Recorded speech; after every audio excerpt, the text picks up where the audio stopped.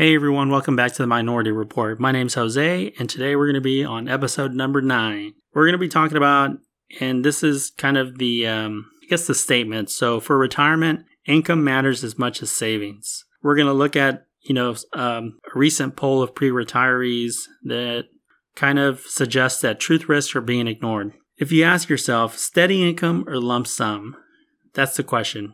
Here's something that they actually did a survey on. So last year, financial services firm TIAA asked working Americans, if you could choose between a lump sum of $500,000 or a monthly income of $2,700 at retirement, which choice would you make? Well, 62% said they would take the $2,700 per month, and they figured that on a 20-year retirement for today's 65-year-old, $2,700 per month comes to $648,000 by age 85. So why did nearly 40% of the survey respondents pick the lump sum over a stable monthly income? Good question. So maybe the instant gratification psychology comment to lottery winners played a part. Maybe they ran some numbers and figured that $500,000 lump sum would grow to exceed $648,000 in 20 years if invested. But there is no certainty, or there's no guarantee of that. So perhaps they felt their retirements would last less than 20 years, as was the case with many of their parents, making the lump sum a better deal. So the reality is that once you retire, income's always going to be the primary concern. The state of your accumulated retirement savings matters, yes, but retirement is when you start to convert those savings to fund your everyday life. Now, could you retire with income equivalent to 80% of your final salary?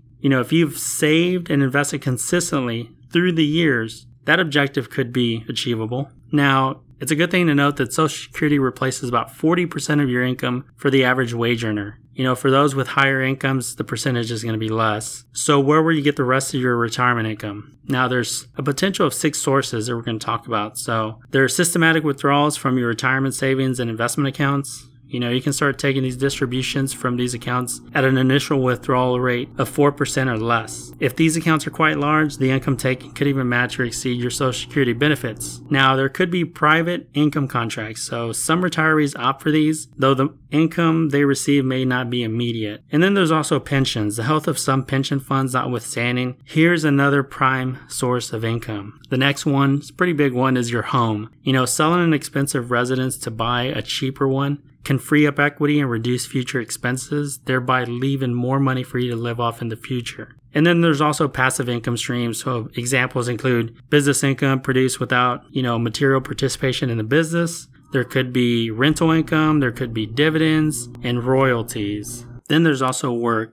Part-time work also lessens the pressure to draw down balances in your retirement and investment accounts. So work longer and you may indirectly give your retirement income a boost. So one recent analysis from the National Bureau of Economic Research concluded that by delaying your retirement even 3 to 6 months, you could give yourself the potential to raise your standard of living in retirement as much as you would if you saved 1% more over your pay over 30 years. That's pretty huge.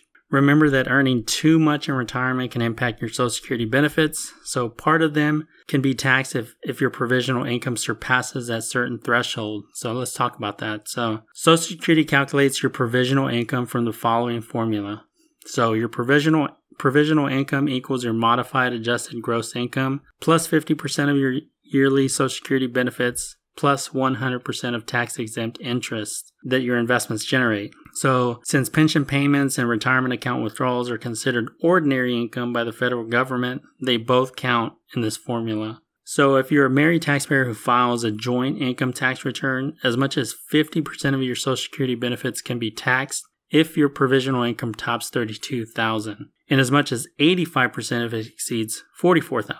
For single filers, that same 50-85% taxation thresholds are set at $25,000 and $34,000. So although your retirement benefits may be taxed, more retirement income is decidedly better than less. And a key part of your retirement plan is estimating both your retirement income need and your retirement income potential. So make sure to talk to a financial professional about the matter before you retire. And that's kind of the article that I wrote, and I wanted to make sure to go through it. It's very important. I get a lot of questions about it as far as Social Security, when they retire, should they work longer? And it's important to know those thresholds so it doesn't hit your provisional income and then be taxed. So there's a lot of things that go into it as far as when it's time to retire. And this kind of points to where it doesn't really talk about it.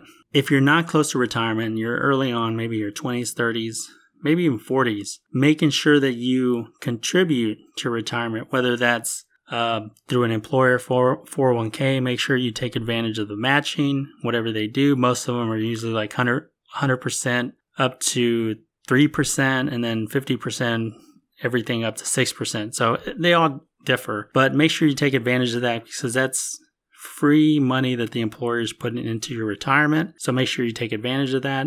My recommendation is try to save at least 10% of your income into retirement and just kind of like set it, forget it, and let it just continue to go, and you'll manage to adjust your check. So when you take that 10% out, it's not going to hurt you so much over the long term because you'll tend to forget that 10% is coming out. So that's a good way to actually take advantage of retirement. And on top of that, if you're able, opening an IRA. So most people can qualify for a Roth IRA. There are some stipulations to it, but if you can, that's a huge one to incorporate. A lot of people want to go into a Roth IRA, so it's after tax. You put it in there, but it's tax free whenever you withdraw it. So lots of benefits there. Like I said, if you have any questions about any of this, whether it be retirement, if you're about to retire, if it's early on, you're wanting to know a little bit more about maybe a Roth IRA or retirement or investment account, like I said, make sure to reach out to a financial professional.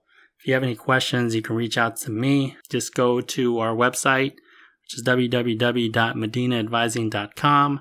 Submit a schedule appointment, and it could be 30 minutes. We could talk about it, and we can see if we can help you out or point you in the right direction. So thanks again for listening, and stay tuned for episode number 10. Thanks.